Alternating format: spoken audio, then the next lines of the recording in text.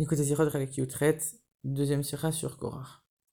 Dans la paracha, après avoir évoqué la dispute de Korach et toute son assemblée contre Moshe et Aaron, Dieu il dit à Moshe et Aaron, écartez-vous de cette assemblée, je vais tous les détruire immédiatement.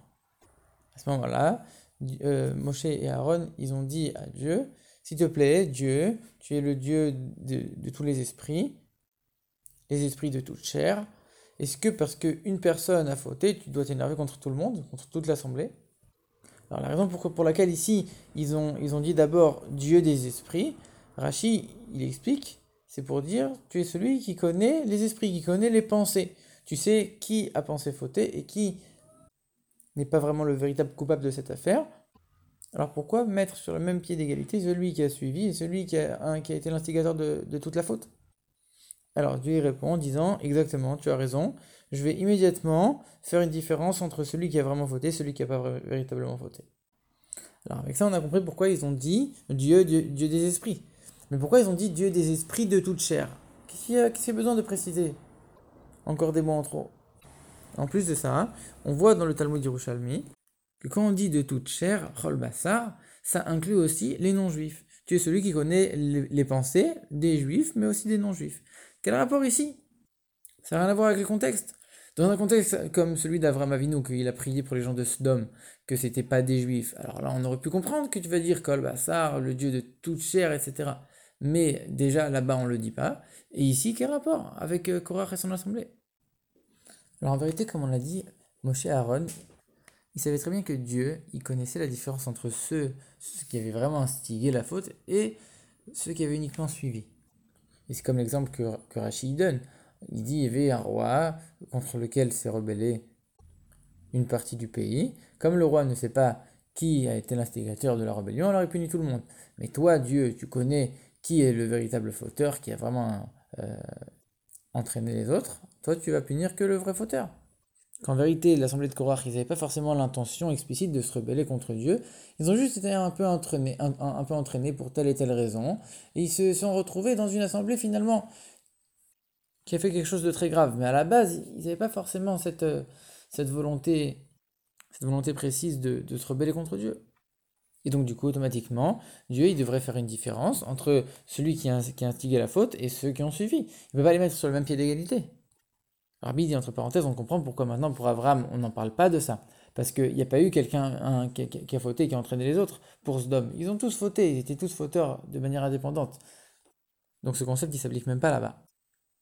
Il y a autre chose qu'on voit dans Rashi, c'est que il emploie plusieurs fois le mot Yodéa. Dieu, Yodéa Marshavot, tu connais les pensées.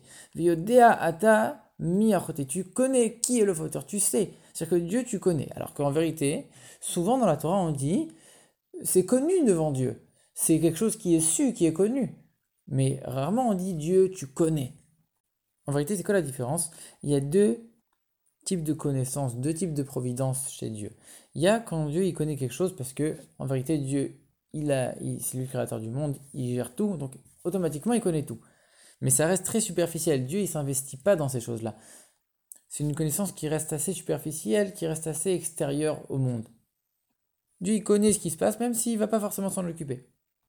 À ce moment-là, on met sur le même pied d'égalité tous les fauteurs sans faire de différence entre l'un et l'autre. Mais il y a un deuxième niveau plus profond de connaissance de, et de providence chez Dieu. C'est quand Dieu il va s'investir dans la création. Et à ce moment-là, il va connaître véritablement, il va s'investir dans les détails de chaque créature. Et à ce moment-là, forcément, il connaît la différence qu'il y a entre un fauteur et un autre. Et là, on peut parler de salaire, de récompense ou de punition, et de différence de punition entre chacun, etc. Et donc Rachid ici, il fait bien d'employer le mot toi, Dieu, tu connais, comme pour dire, tu vas t'investir dans la création et différencier entre chaque fauteur, celui qui a uniquement suivi et celui qui a instigé la faute, et je vais faire une différence entre les deux. Donc à Taïodéa, c'est toi qui connais, pas c'est connu devant toi, c'est toi qui connais, tu t'investis dans la chose. Alors quand on voit ça, ça nous fait penser un petit peu à la vie du Rambam en ce qui concerne la Hashgacha pratique, la providence divine. C'est que le Rambam, selon lui, la providence divine, elle ne s'applique que à l'être humain de manière précise, mais par contre, pour les animaux, les végétaux, les minéraux, c'est une Hashgacha pratique, une providence divine qui est uniquement générale. C'est une providence qui s'applique à l'ensemble du règne animal, à l'ensemble de l'espèce, mais c'est pas une providence divine qui va être particulière à chaque individu. Par contre, pour l'homme, oui, il y a une providence divine qui s'applique à chaque individu. Mais même chez l'homme, il y a une différence. Il y a celui qui fait la volonté de Dieu et celui qui s'écarte de la volonté de Dieu. Celui qui s'écarte de la volonté de Dieu, selon le Rambam, alors il n'y a pas de providence divine particulière qui s'applique sur lui, il y a uniquement une providence divine générale, comme pour les animaux, les végétaux et les minéraux. Comme c'est écrit dans le Chumash, c'est écrit que tout celui qui ne fera pas la volonté de Dieu, etc., il aura telle punition. Et comment c'est écrit? Là-bas, toutes ces épreuves, toutes ces catastrophes, elles vont vous rencontrer, elles vont vous trouver, comme si c'était un peu un hasard.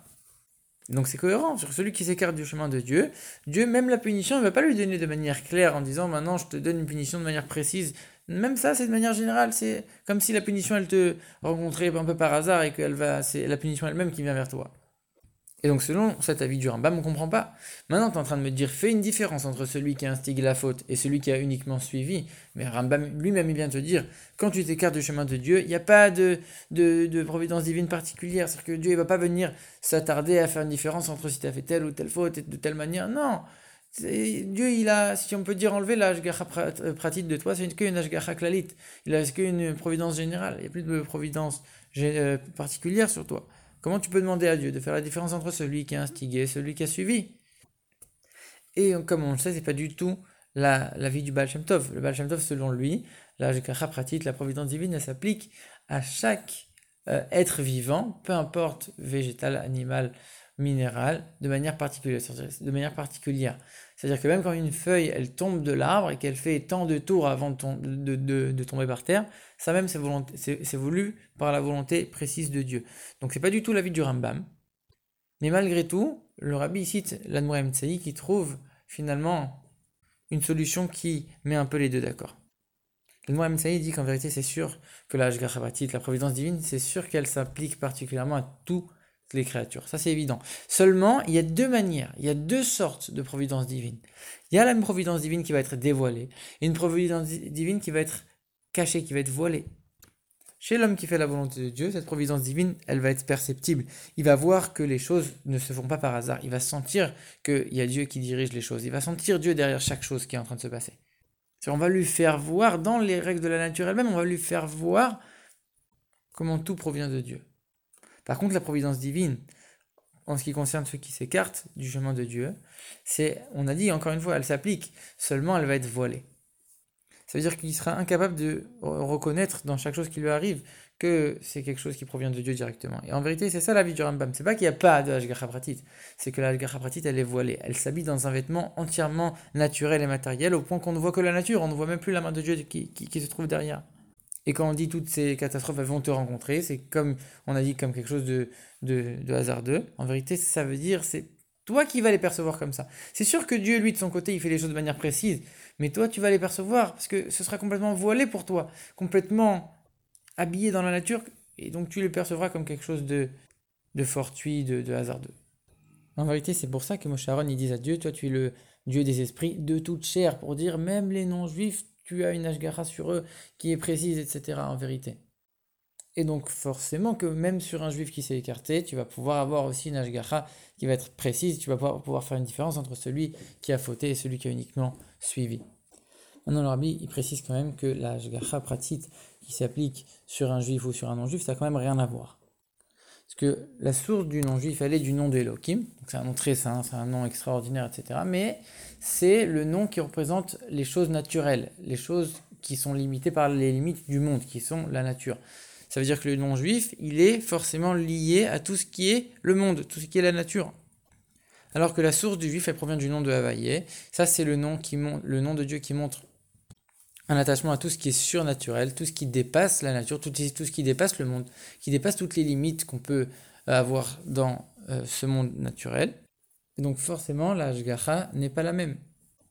Et même un juif qui est en train de s'écarter du chemin de Dieu, en vérité, c'est également une hashgacha qui passe par le nom de Havaïe, donc le nom qui est surnaturel, seulement elle s'exprime à travers le nom d'Elohim. Donc ça reste une hashgacha, une providence qui vient de Havaïe, seulement elle s'exprime dans le nom de Elohim.